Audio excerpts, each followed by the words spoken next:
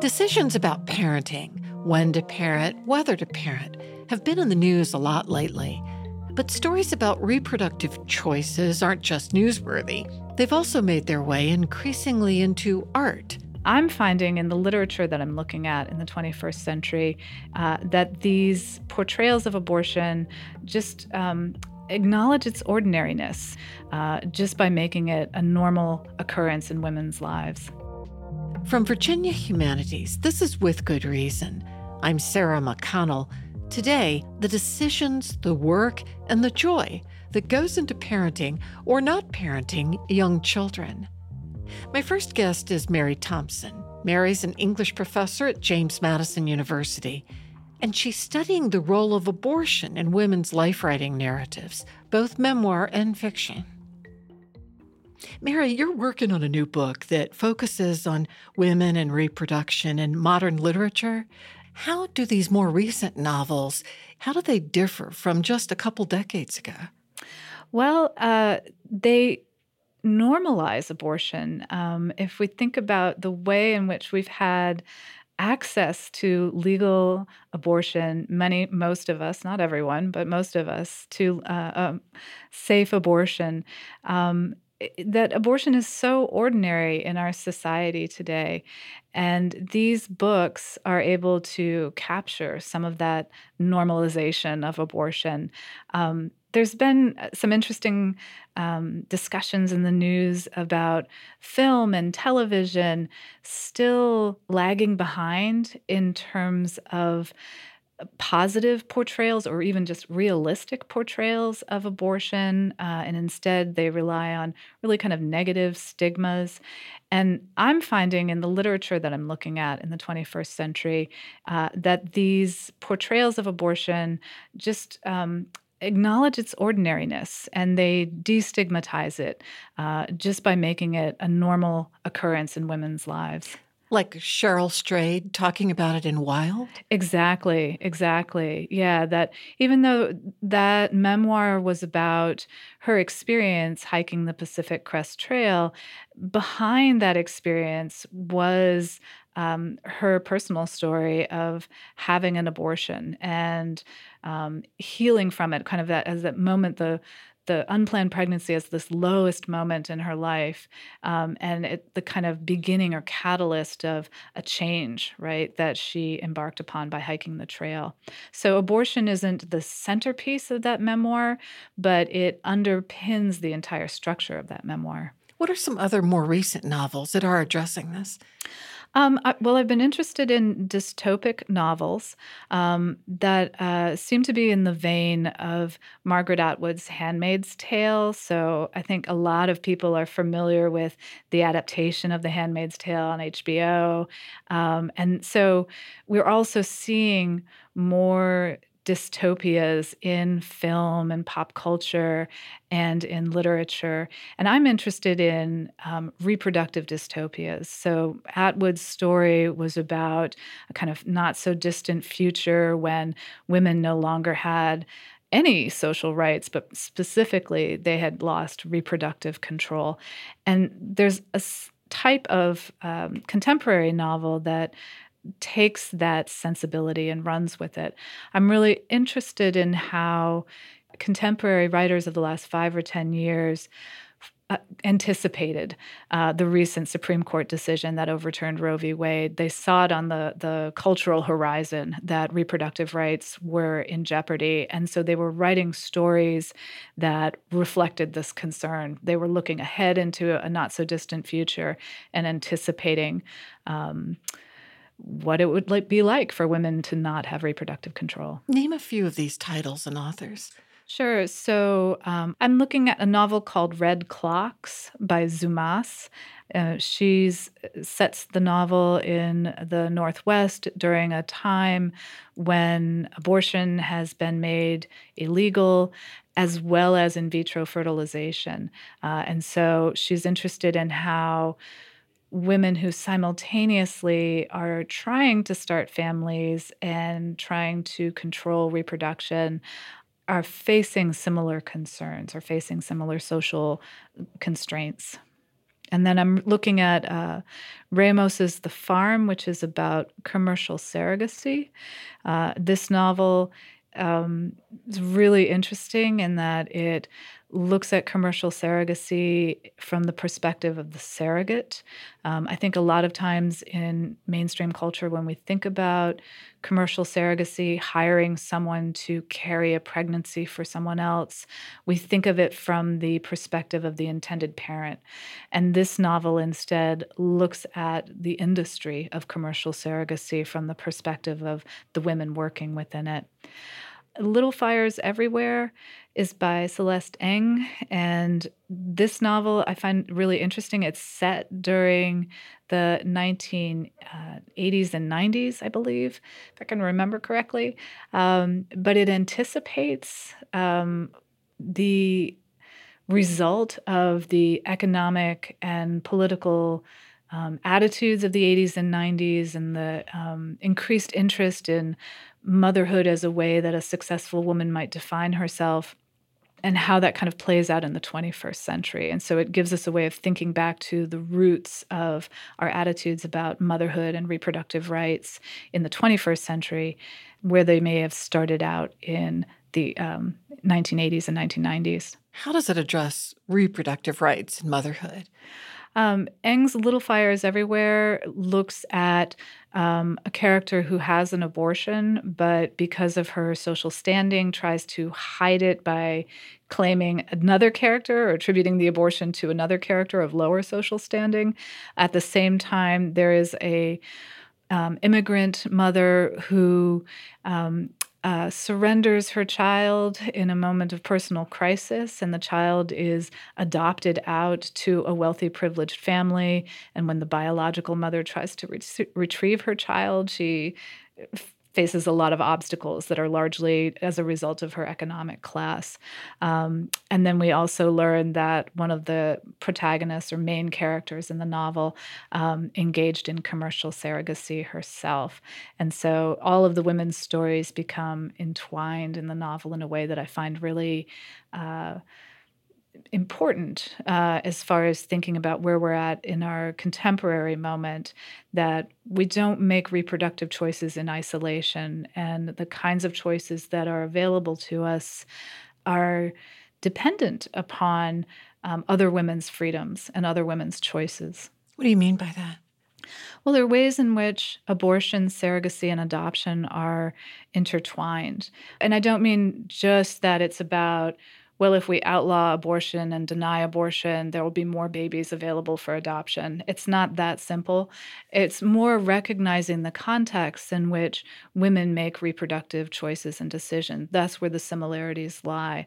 So that, without adequate social safety nets, women are forced into making choices, reproductive choices that they might not otherwise want to make, whether that's having an abortion or not having an abortion, putting a child up for adoption, becoming a surrogate. Those economic forces that underpin those decisions are what we were most interested in our book.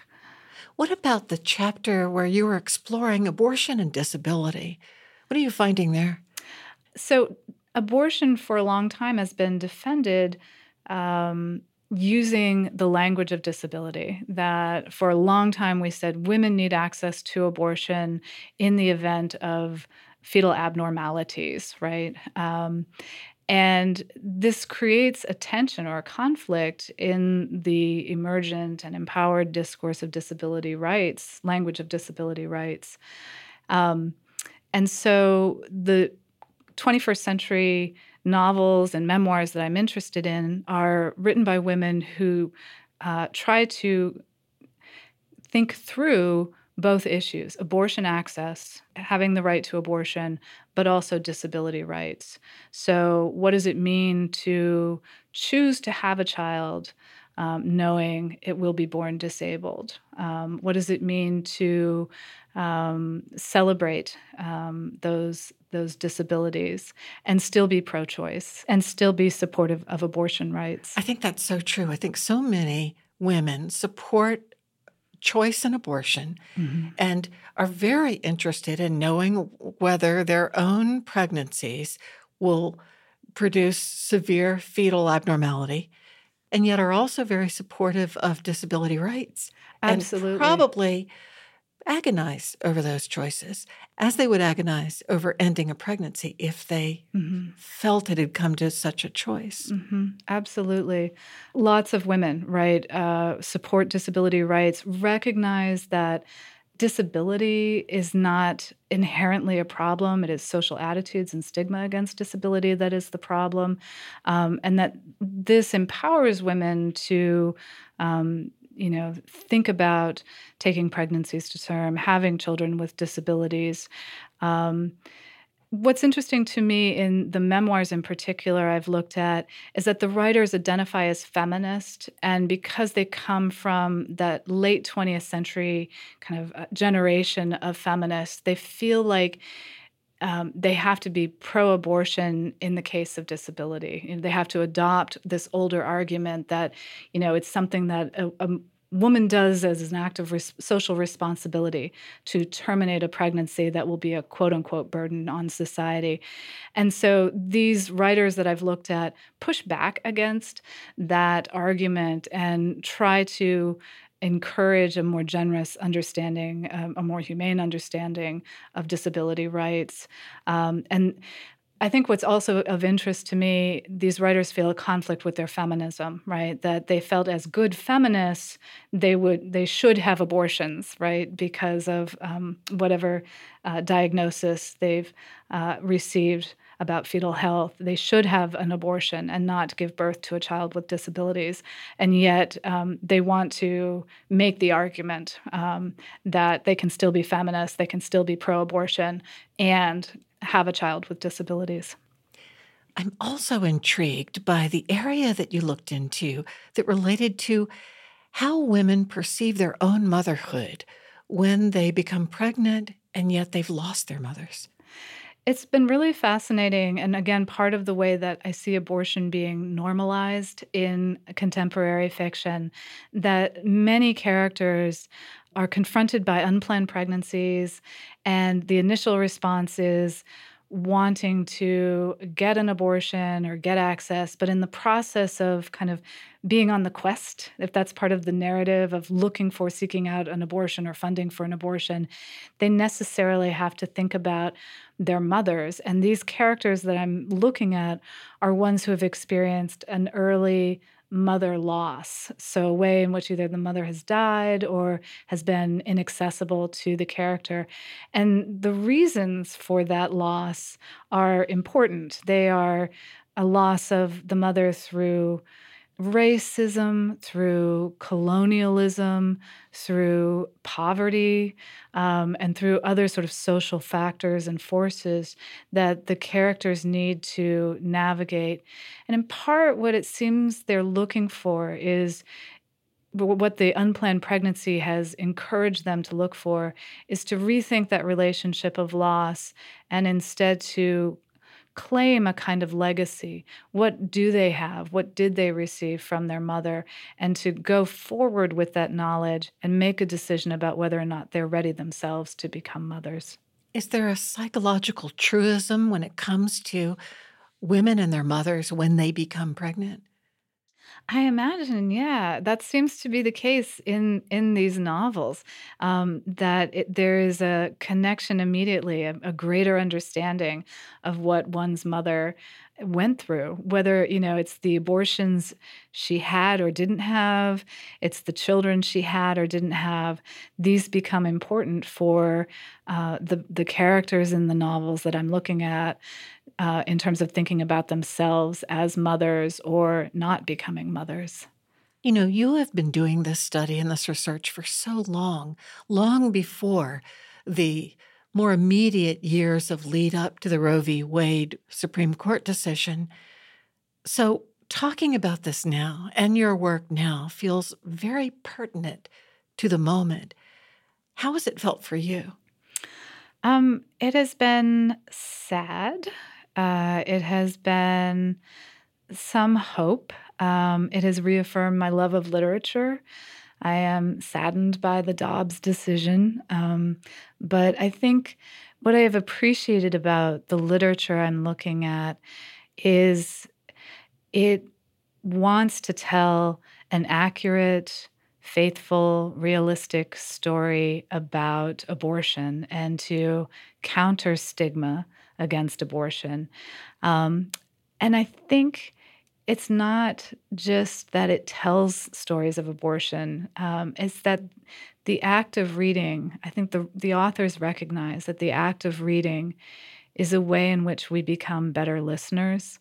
I feel that we have defended abortion for so long by encouraging women who have had abortions to tell their stories, to speak up, and not always recognizing that's a really, really big ask, that there are a lot of women who are very comfortable talking about their experiences having abortions, but it still is, it's a big ask to expect women who have access to the procedure to do all the defending. And I feel like we as a society need to be better listeners in order to hear abortion stories. We know that 1 in 4 women, by the time they are 45, will have had an abortion. That means statistically there's a lot of women out there who have experience with abortion.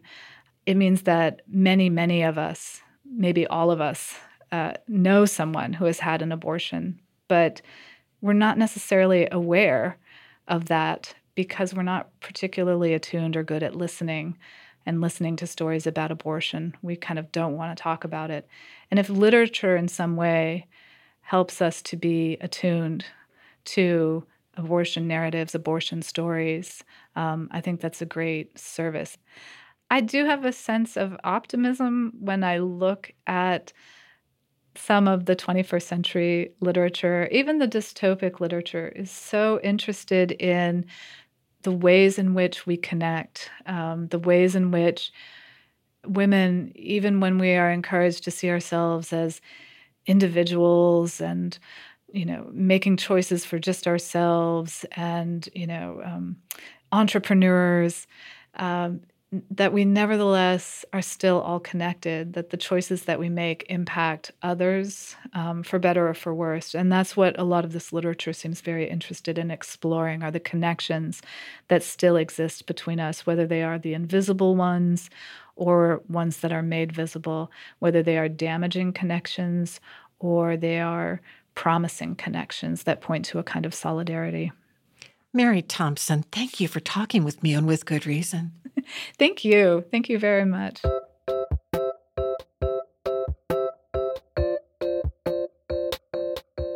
Mary Thompson is a professor of English at James Madison University. She co-edited The Politics of Reproduction, Adoption, Abortion, and Surrogacy in the Age of Neoliberalism.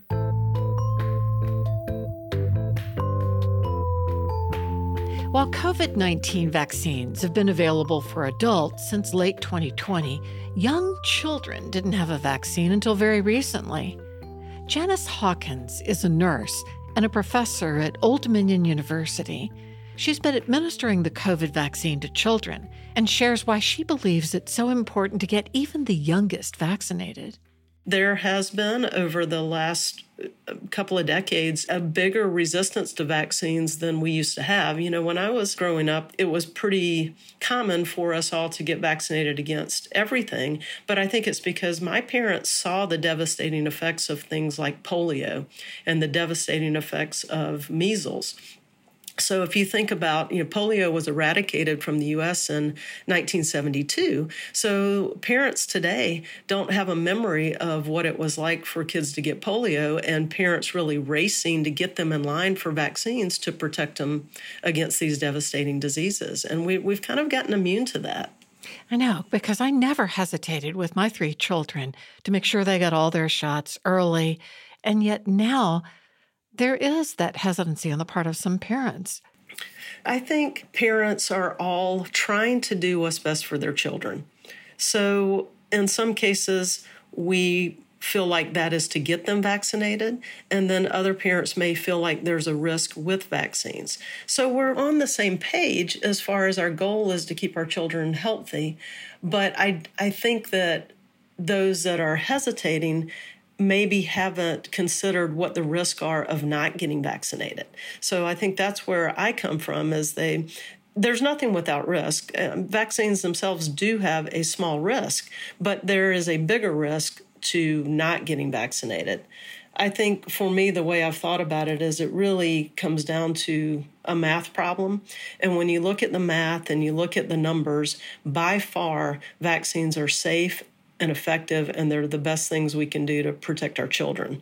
But yet I do understand that parents want the best information that they can get, and they want to be able to make good decisions, and they count on us as healthcare providers to be able to lead them to that. I remember when my daughters were young, the HPV vaccine had just come out, and I felt not against it, but hesitant. And I needed reassurance it wasn't some pharma thing, that it was truly good for them. And it mattered so much who I heard from who said, this is great. I agree. My kids, my two youngest, were in that age group where they were eligible for it when it came out. And the same thing, that was one that was kind of new on the list for us. We were used to their routine childhood vaccines. And this one was one that was new to us parents. We had, gotten in line for all the rest of them, but our children did receive that. And I think we have found that that has been safe and effective along with all the others. And it's really helped prevent that particular disease. What about the worries of young people when they heard through some sources, is it possible the vaccines are causing infertility or could cause infertility? I think that's a good question. I love that you brought that up because I almost said that when you mentioned about the HPV vaccines. That was actually the same threat that was used to try to scare people away from that vaccine back when it was first introduced. So you can imagine the misinformation that's out there. It tends to circulate around and around again, and it's kind of the same things that make us feel vulnerable. And so those types of things are effective when you're really trying to, kind of scare someone away from vaccines, and it's the things that we worry about. So what would I say to parents is I would say that recognize that those are the same tactics that have been used before, the same responses that have been used before, and they've been proven to not be true. And I don't know of a physiological way that the mRNA vaccine could even possibly do that. There's not a mechanism for that. There's so much chatter about vaccines and vaccine hesitancy, but your approach seems to be, I'm just going to take a deep listen with people and see what the fears are and see if we can tease those out. You definitely need to meet parents where they are. I think that we're not going to be able to convince parents of the safety of this without easing them into it and without helping them understand the value of the vaccine. So maybe the first step is developing a relationship. And as part of that relationship, it's understanding where the parents are coming from and what their concerns are and what barriers are stopping them from getting their children vaccinated. In some cases, maybe those are just logistical, physical barriers. It's hard to get off work. It's hard to get transportation. Vaccines aren't convenient for them. But in other cases, and in a lot of cases, it has been concern for vaccine safety. And in those cases, we may realize that it takes more than one opportunity to meet with parents. Maybe the first time we meet with them, we talk to them about vaccines a little bit and let them know what the recommendations are. We hear there's questions. We respond to those, but we give them time to think about it and let them absorb that. And then as we become their trusted, valued healthcare provider and that relationship continues, then the hope is that they'll start hearing that message a little stronger and we'll have more kids vaccinated.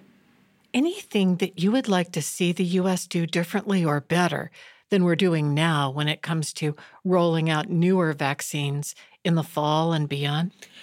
One thing that I think we're doing a little bit better is we have realized that some of our messaging maybe hasn't met the parents where they are, if you will.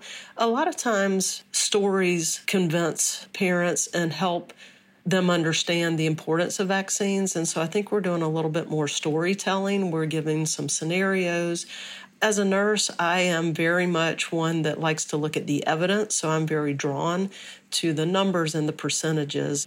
Sharing those numbers with parents and with readers is something that I think we need to get out there, but we also need to get out there the stories and maybe the individual stories of how vaccines has protected this family or this child. And I think that's something that we're doing better.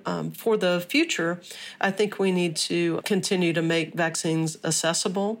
I have read that as possible, we might be able to combine it with a flu vaccine, so you can go in and get your annual flu vaccine and get a COVID vaccine at the same time. So you'd only have to get one shot, and while we've got people there, that makes that really convenient. I think the vaccine is continuing to improve, so these next iterations of it are even going to make us more boosted. What about people who feel like, at this point, who needs the vaccine? If they haven't been vaccinated yet, at least they can look around and say, these variants aren't killing people. I think we'll survive without me going ahead and getting it after all. Yes, I think that has been a question that I've heard a lot asked is, why do I need this vaccine? And I'll refer back to an article that I read this week that was a research article published in a leading medical journal. And one thing that I read in that article is that while we have had huge protection from the vaccine and it's decreased our rate of death by 58%, those numbers could be as high as 94% if we were all vaccinated. So they used a modeling projection to determine that, and they were able to take the numbers that they had and then project that onto what if we were all vaccinated, how much further protection could we have? So if we were all vaccinated, then the protectiveness of the vaccines would be more extraordinary than it already is.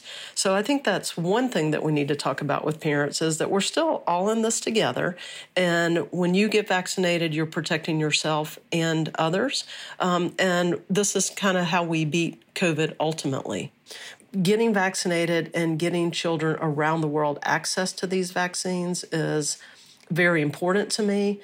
We talked earlier about polio and parents today not necessarily remembering polio and the kind of the cruel symptoms of it, but polio still exists in two countries in the world, Pakistan and Afghanistan.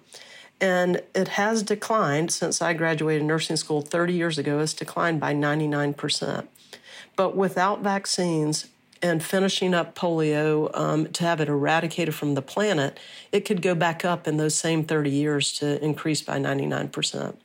So I think one thing I wish that listeners would take away from this is that we've really got to go this last mile and support vaccines and wipe polio, for example, from the planet. That's something I would love to see happen in my lifetime as a vaccine advocate. Janice Hawkins is a board-certified clinical nurse and a nursing professor at Old Dominion University. This is With Good Reason. We'll be right back. Welcome back to With Good Reason from Virginia Humanities. It's estimated there are 3,500 sleep-related infant deaths in the United States each year. This is a big improvement from decades past, but any infant death is too many. The American Academy of Pediatrics has updated its sleeping guidance to keep infants safer. The Academy's done this with the help of University of Virginia health doctors Fern Houck and Rachel Moon, among others. Dr. Houck joins me to discuss the new guidelines. Dr. Houck, you and your colleague Rachel Moon were part of a task force of people that updated safe sleep guidelines for babies to prevent SIDS.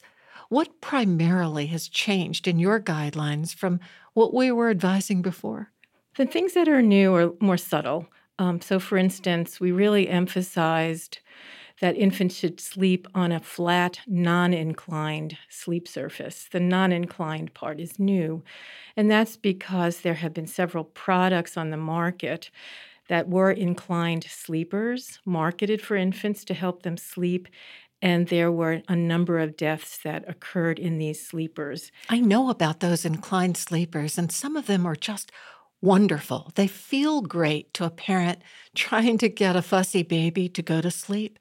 Some of them have music or rock, the inclining seems so enticing to a parent who is seeking sleep for a child. Absolutely. That is the downfall of these products because they can lull an infant to sleep. I mean, that's what a lot of parents use them for. And then the parent may leave the room, even if it's just for a minute or two. And this is when things can happen. Infants can slide down, they could get caught in the straps, they can turn and get their face into that soft bedding-like material around the infant in the product. And this is when tragedy can strike. So we are definitely very firm on and recommending that when parents put their infants to sleep, for sleep, nap time, nighttime, it should be on a flat surface, nothing in the crib except the baby, and the baby who can have a sleeper or a swaddle sack or something like that to keep the baby warm. But we don't want bumper pads, we don't want soft bedding, we don't want pillows or stuffed animals or any of these things that parents tend to want to put in the crib to make it look nicer, but the infant doesn't need that. So don't let the babies fall asleep for any length of time, and certainly not when you're right there with them on an incline. Have them sleep on a crib that is flat and safe without a lot of bedding in the crib. What else? So the other recommendation is that the baby should be sleeping in a Consumer Product Safety Commission, CPSC approved product for infants. And these would include cribs, bassinets, pack and play type play yards, or bedside co-sleepers, but not anything in the bed itself. So we do not want infants sleeping in bed with parents or other children or other adults. We want babies sleeping near the parents.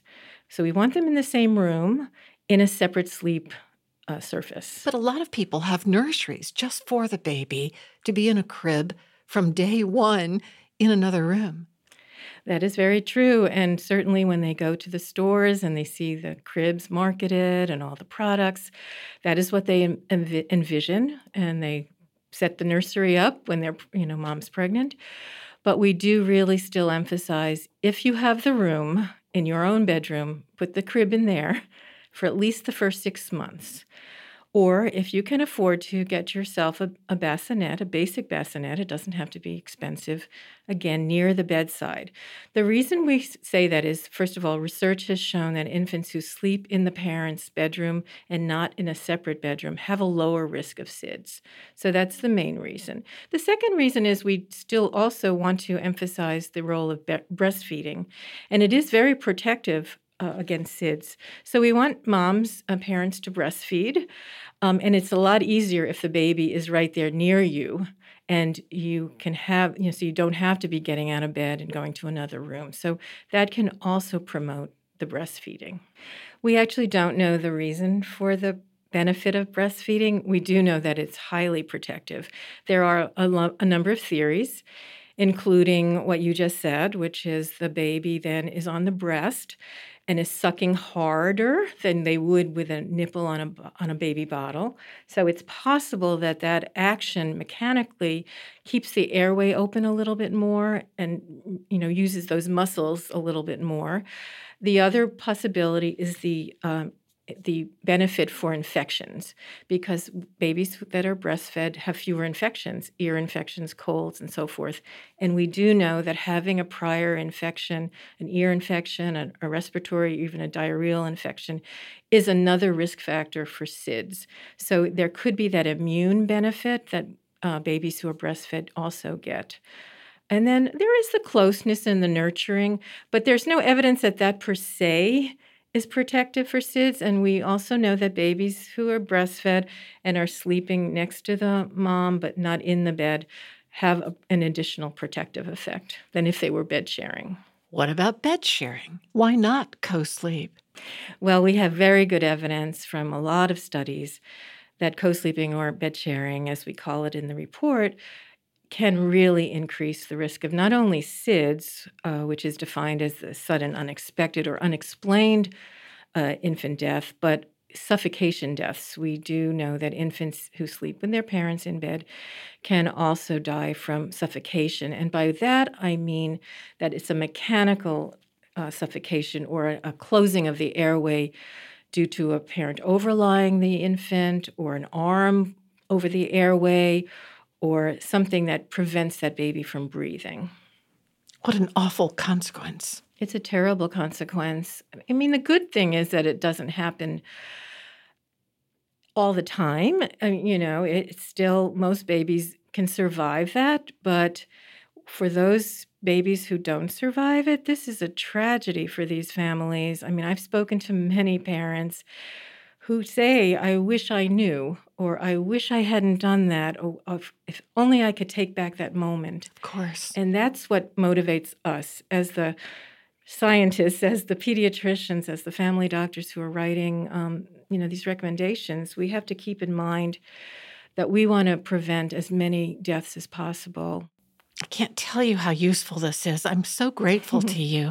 Fern Houck, thank you for talking with me on With Good Reason. You're so welcome. Thank you.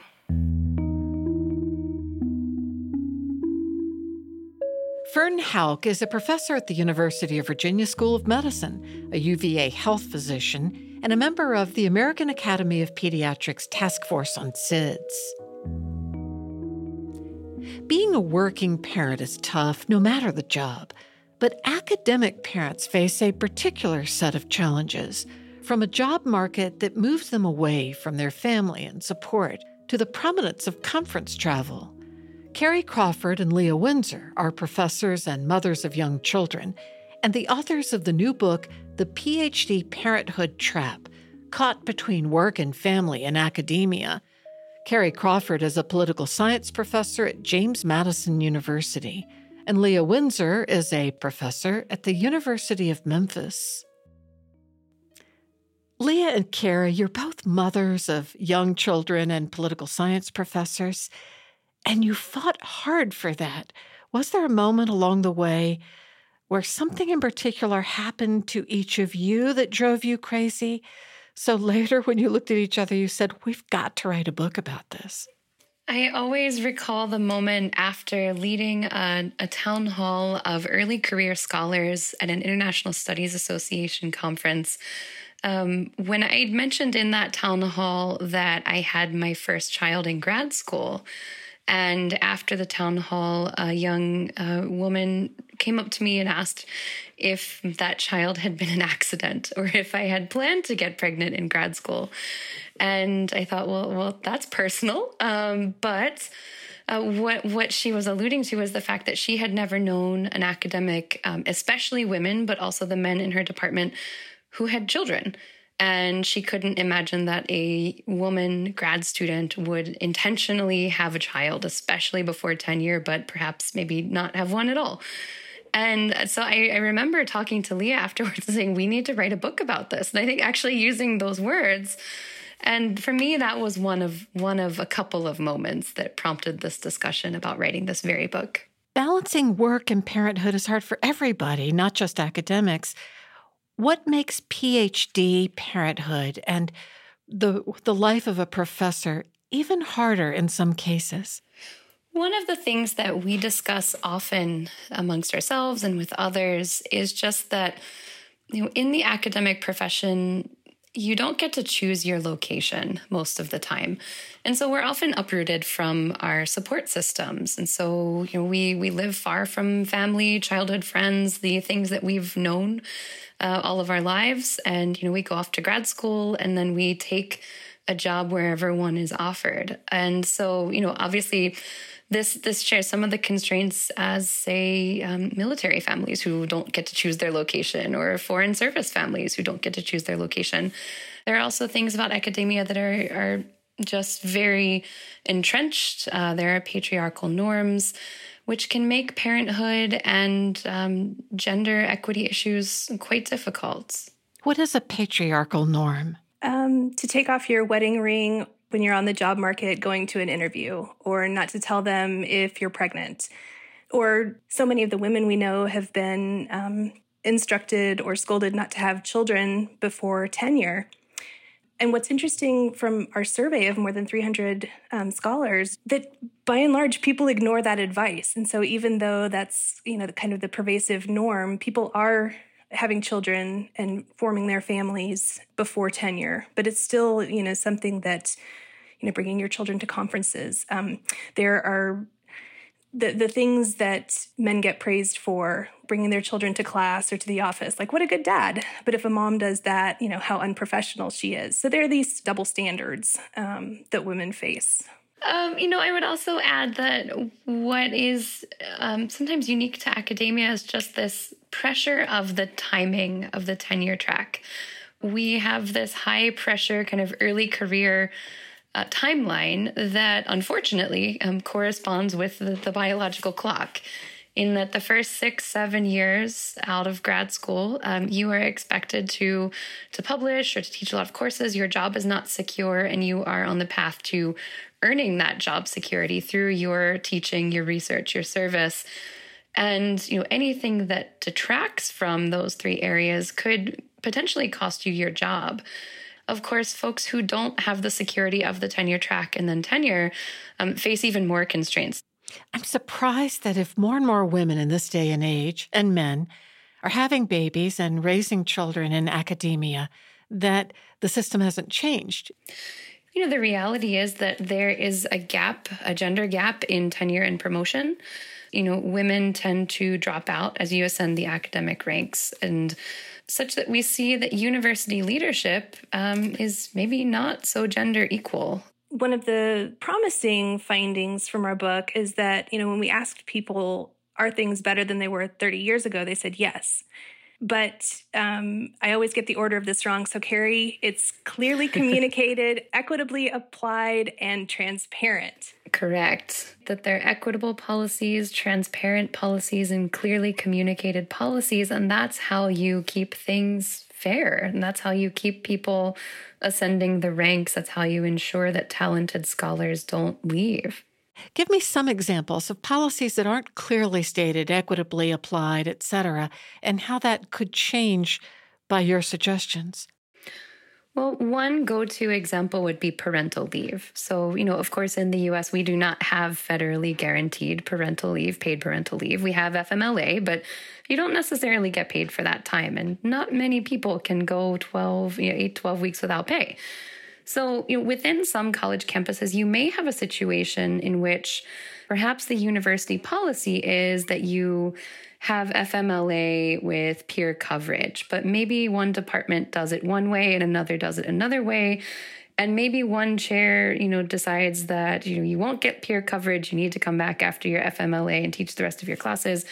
And so it may be the case that somebody working within a university has a different experience of parental leave than someone in that same university, but in a different department.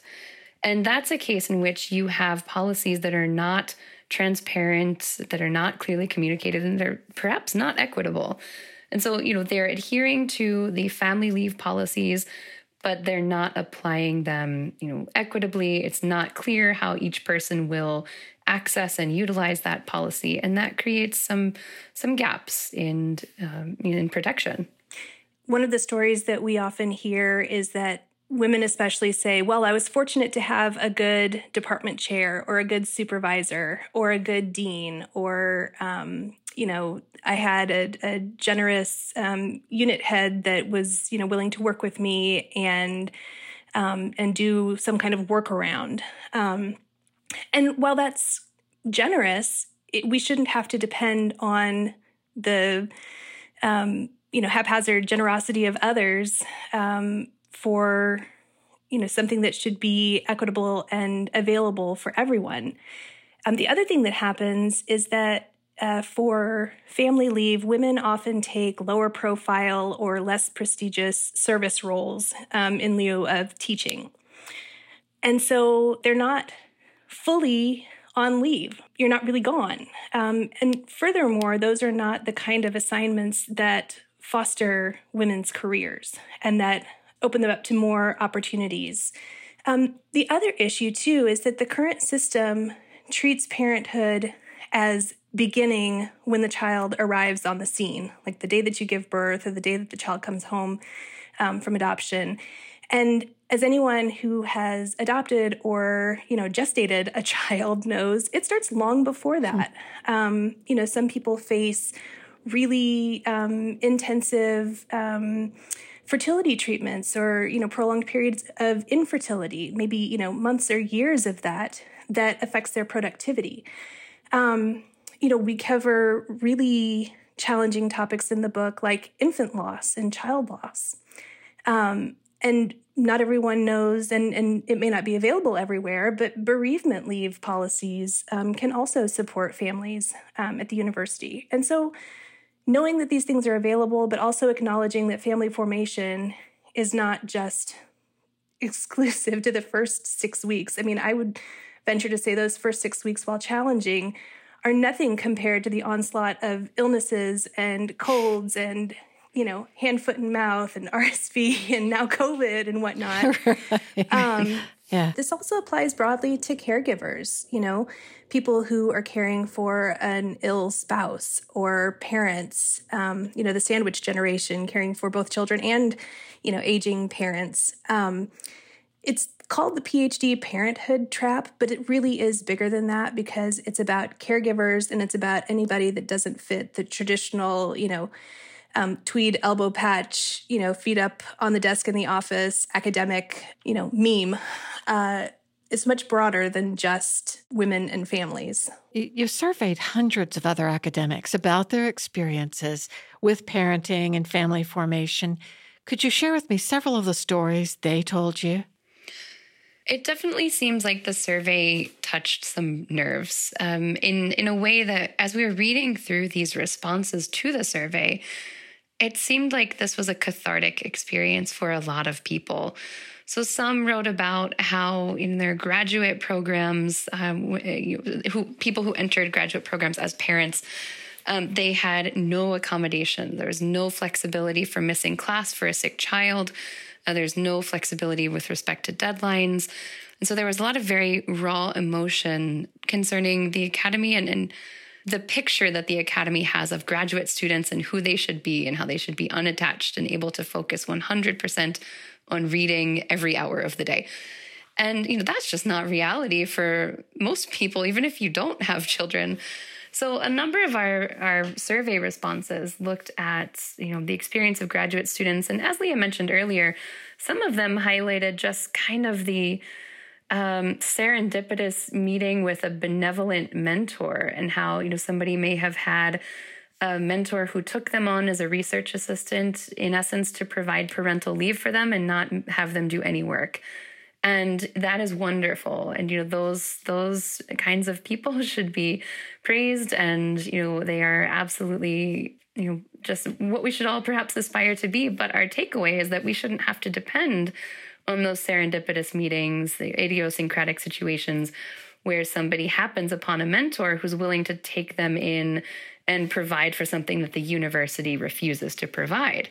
And the same on up the ranks. So the non-tenure track responses that we got looked at, the difficulty of returning to the classroom immediately upon giving birth, not having any kind of support. So one of the vignettes talks about, giving birth on one day, coming home the next day, and then being back at work the following day. One of the things that happens in academia is that when you get grants and you're the primary or principal investigator on a grant, there's really no mechanism to replace you, even if you die. And so this person was in that role and just went back to, zooming into meetings and had divided time between, caring for the newborn and carrying on the full responsibilities of running a research lab. Many of the stories focused on the challenges they faced in breastfeeding. One woman who said that she had a nanny watching the child in her office while she would teach class and, would run up during break and let the child breastfeed until somebody complained that there was a child on campus. And then the partner had to come to campus with the baby during the break in the evening, or just the challenges that people face in expressing milk at conferences or in between class breaks. It's all just a lot more complicated. There's a lot more moving parts, especially when you're dealing with breast pump parts. I read one story where a woman said she finally, late in her pregnancy, had to admit to colleagues that she was pregnant, and there was great alarm on the part of the men in the department. Yeah, and that's the funny thing. I mean, the men who have read and participated in the writing of this book and in the workshops and the roundtables have been incredibly supportive, and there's so many allies in what we're doing. And I think that the needle is moving. But on the other hand, we reached out to a lot of our men colleagues to write vignettes, and mostly the response was, but what would I say, right? And so I think that there needs to be more deliberate reflection and engagement. Mentorship has largely been by women for women, and so there hasn't necessarily been an on-ramp for men allies. And so partly this book can serve as an on-ramp for them to understand what our experiences have been and to share their experiences and see how we can work together to improve things. Well, Carrie Crawford and Leah Windsor, thank you so much for sharing with me on With Good Reason. Thank you. Thank you so much. Carrie Crawford is a political science professor at James Madison University, and Leah Windsor is a professor at the University of Memphis. They're also both mothers of young children and the authors of the new book, The PhD Parenthood Trap: Caught Between Work and Family and Academia. With Good Reason is produced by Virginia Humanities, which acknowledges the Monaca Nation, the original people of the land and waters of our home in Charlottesville, Virginia. Our production team is Allison Quantz, Matt Darrow, Lauren Francis, and Jamal Milner. Maya Neer and Cassandra Deering are our interns. Special thanks to Jenny Taylor for booking assistance. I'm Sarah McConnell. Thanks for listening.